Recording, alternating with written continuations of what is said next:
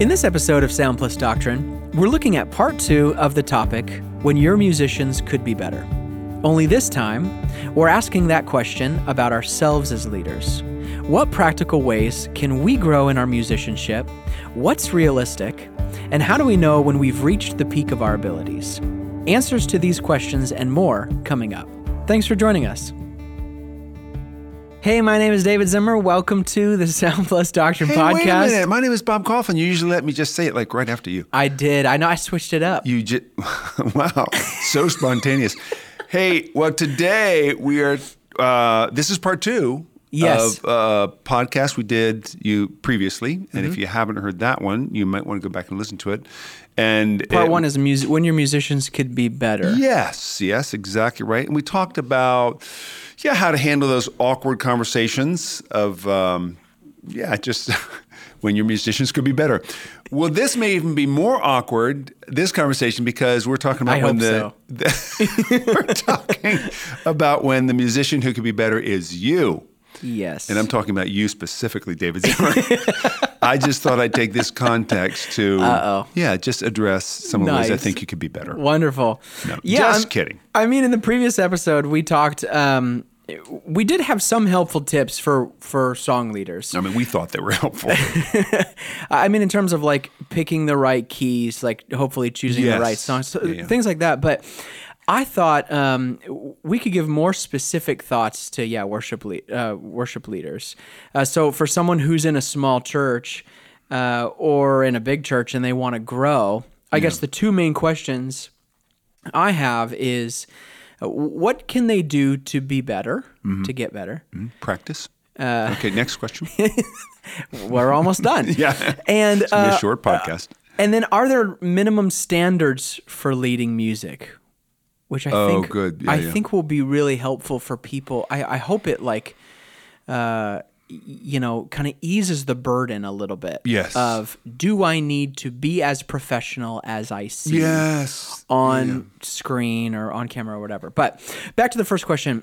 How can music leaders just get better if they know that they need to grow?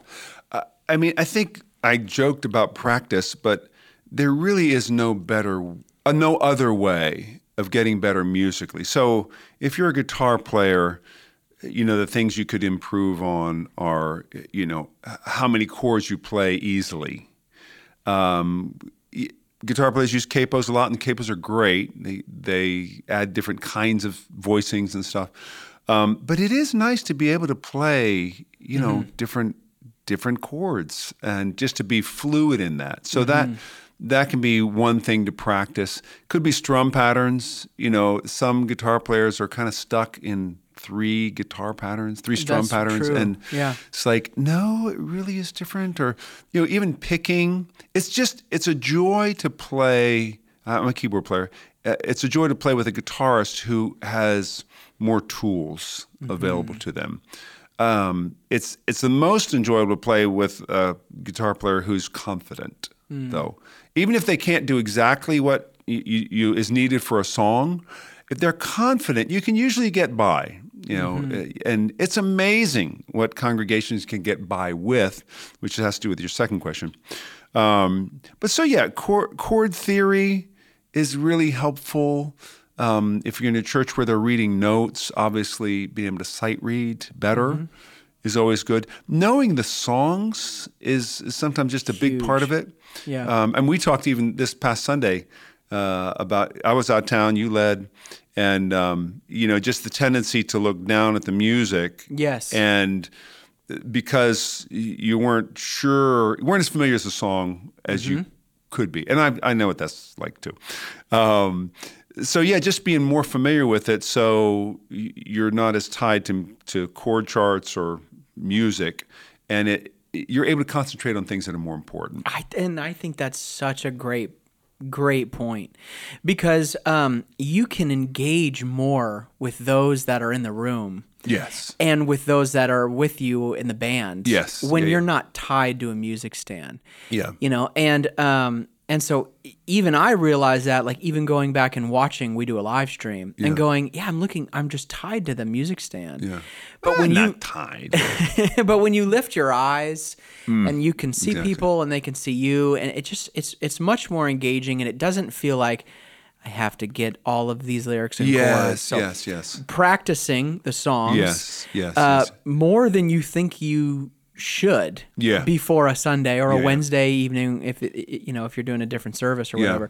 Yeah. And then learning it to the point where you can get your eyes off of the stand. Yeah, so part of it's knowledge that's specific to the song, and then the other part is knowledge that's more general musically. Mm-hmm. So that'd be chord knowledge, fluidity, scales, picking, all that kind of stuff. So would you recommend that someone would get lessons for that, or? It all depends on the person's situation. I mean, I know that most people who lead are volunteers. Yeah. I mean, really, across, at least in the States, and I would imagine definitely in other countries as well. Yeah. The idea that because I'm a musician, I'm going to be a full-time in a church somewhere.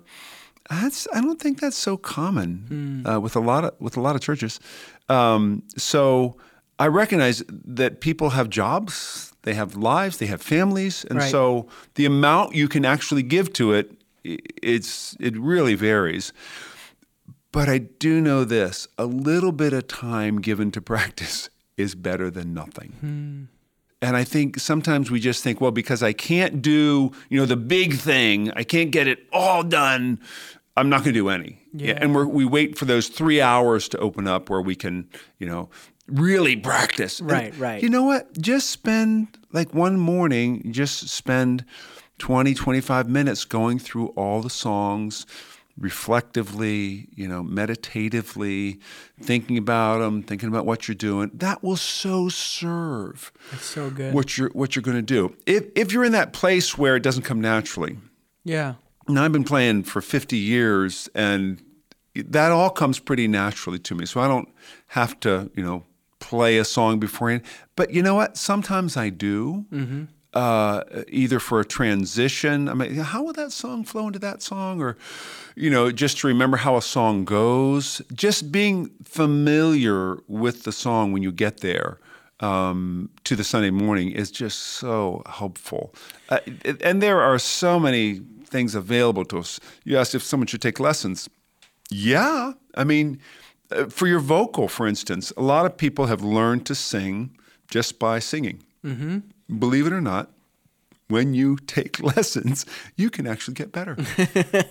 And you can take lessons from, say at a college, community college, or someone in your area who might teach classical or something, but they'll teach you how to use your voice. Yes. And just, I remember seeing this difference in Mackenzie, our youngest daughter, who sings on a number of our albums. When we first moved to Louisville, she had a lovely voice. I was just telling this the other day.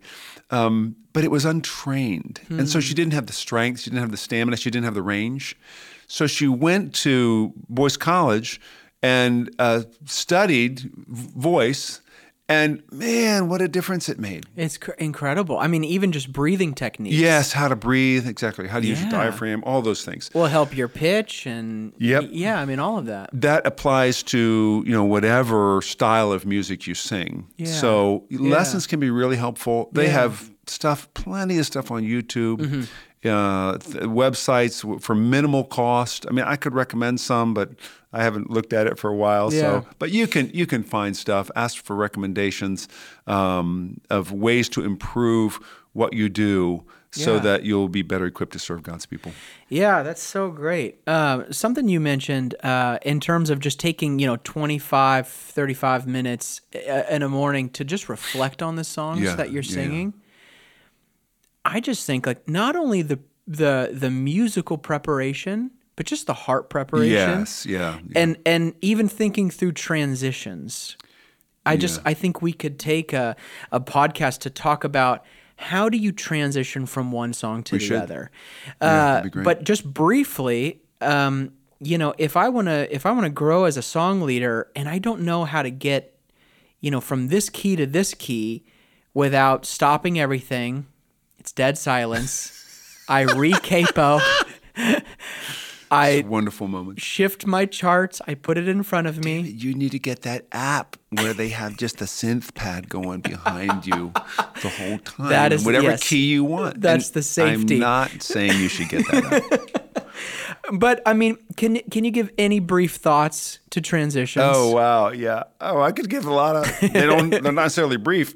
Yeah, I mean, first, it is okay for there to be a little silence between a song. It's not the end of the world. The Holy Spirit doesn't say, "I'm out of here. This is ridiculous." Well, you can't even get things going together.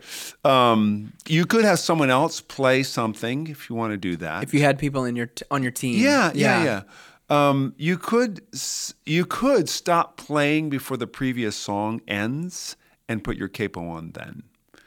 Like even an a cappella moment? Yes, that would be a great time to do it. But even if you're playing, you end a song and let the band end it. Now, if you're alone, if it's just you, I would just plan those out. And I would say, okay, well, here I want to put this capo on. I'd plan to say something. I plan to share a scripture. What I wouldn't do is just kind of spontaneously fill that moment with stuff that nobody really cares about, and everybody's thinking they're just doing this because they have to put a capo on. Yes, right. It's an opportunity, to say something. We just sang this, now we're going to sing this, and this is what God says in His Word, and and you're changing the capo while you're doing that, but it's purposeful, it's an intentional. Our words matter. The words we say all the time matter. It's amazing how much Scripture says about the words we speak. Life and death are in the power of the tongue, Proverbs says. So it matters what we say, and we can think about it, plan it so that moment where we do need to make a change, it's being used for something. And so, that's what I would. And you can work on that. Yeah. You can practice that. But that's all coming through preparation. Yeah. And I think that, can be convicting to any leader, any song leader, because, they kind of admit, well, I mean, I pick the songs and then I show up and it's a little awkward in the transitions, but in that preparation time, you can be thinking exactly through those things, which I just think it'll help it be seamless. Yeah. Which doesn't feel jolted, Right. We've been in a setting where we've heard someone leading a song where it just feels so like jolted, like, oh, I stopped. Yeah. Okay, he's changing keys or capos or whatever. So that's really helpful. I think sometimes we can forget that all these different elements are connected. It's not like a cafeteria line where you pick something from here, I pick something from here. It's like a conveyor belt. At least it should be. It could be. We're telling a story. It's probably a better image. Where each part connects to the next part, and so we're responsible for making that happen. We're connecting the content. That's what's being connected. So the music supports that, but there can be we can have real tendency, as you said, to just kind of assume I picked the songs, which we're going to do some podcasts eventually on liturgies and this is how to think about that. But say someone's singing, I picked the songs, I'm good to go. Yeah. And no, maybe you're not good to go. Maybe you could. I've been there. Yeah. Think about how this stuff goes together. Yeah. And put it together. So, those are some of the ways someone could grow. Don't be discouraged. I say, don't be discouraged because you have leading the music for a congregation is a pastoral function before it's a musical one. So, you'd be thinking about how can I care for these people? How can I shepherd their souls? How can I help them, deal with sin, suffering, and self-sufficiency in a way that helps them see the relevance of the gospel? That's what we're seeking to do. How can I magnify the glory of God in Jesus Christ? So those are pastoral functions.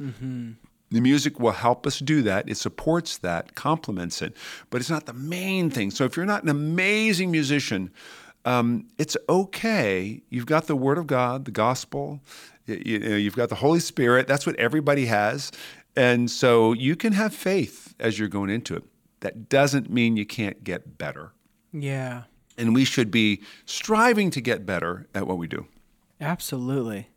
Yeah, it sort of like naturally leads into the second question. Is there a minimum standard for a music leader? Or is there ever a point where a music leader should say, I really need to find someone else to fill this role? Or hopefully you're the first person to think about that rather than the people around you. Yes. Ideally. But you're saying, you're saying your first function is pastoral. Yeah. It isn't, I'm a phenomenal singer. Yes. And I just think that's so often skewed. Yeah. I wouldn't say it's the norm. I'm going to be speaking to a high school class shortly, and they sent in a list of questions, and one of them asked about excellence, and how isn't part of worship that personal expression of excellence, and why do we have to condescend to the level of the congregation in terms of excellence and skill, and as I was thinking about answering, I thought, well, that kind of implies a bias in the way you've asked that question. What is excellence? Mm-hmm. Excellence is serving the purposes of God. Yeah. And doing it in a way today that was better than what you did yesterday, maybe. Mm-hmm. And that would be serving the congregation. That would be enabling their spirit-filled, faith-filled singing, enabled by the Spirit of God, based on the finished work of Christ for the glory of God. That's what we're seeking to do. Right. Excellence is not showing off what I can do. Right. And so, But we can be tempted to think that if it's sounding amazing, it's equal to the value of the gospel. Yes. It can be sort of that perverse. Gospel almost looks better because of it. Yes, it can almost be that thought. And so that's the bias is so right. Yeah. But we have this sort of bottom line of like, well, this is what excellence looks like. Yeah. So to your question, is there a bottom standard? Again, it depends on what kind of church you're in. Mm-hmm. There are some churches where if you don't have a degree, you're probably not going to be working full time for that church. There are other churches that if you can play more than 3 chords on the guitar, you're in. You're the best, most likely candidate for leading our music right now. Congratulations. Which you refer to the first question. You can get better. Yes. And you should get better. Yes. So I think a minimal standard, like what's the bottom line, would be you can lead people in a way that is not distracting and is edifying. So there's 2 sides to that. The first side, not distracting. What's distracting? Playing wrong chords frequently, not knowing meters, and so like changing the meter accidentally on people. Yes. So they don't know where to come in or how to sing the song. What else would be distracting? Singing out of tune. Singing really badly. Picking songs that only you sound good in. Yes, yeah, we talked about that. Yeah. It's just so just doing things. If you're a drummer, and probably don't have many people who lead from the drums, but I say if go you're a for drummer, it. not keeping good time. Yeah, that's distracting. Yeah. So those kinds of things. So as long as you can play in a way that's not distracting, that's the first section. The second part of that is playing in a way that's edifying. In other words, your playing is supportive of the music. So that's a second step, a second area. But I think it's one we can aspire to. And I don't know, should I say that's a minimal requirement?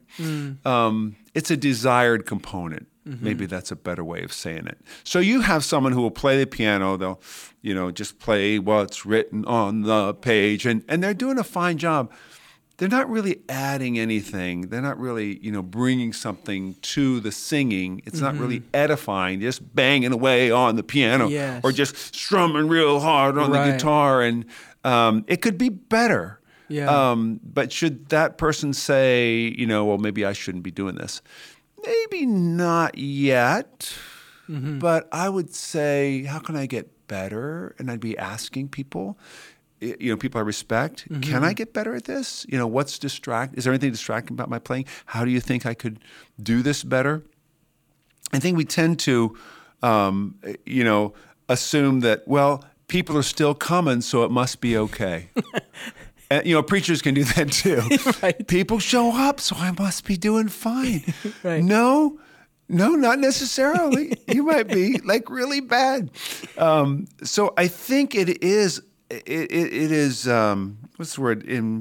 Incumbent upon those who lead the music to be asking, am I really serving the church? Yeah. Let me say this. If you're in a band, if you're with other musicians, you don't have to be the best musician in the band. As a pianist, I don't feel like I have to always be leading everything.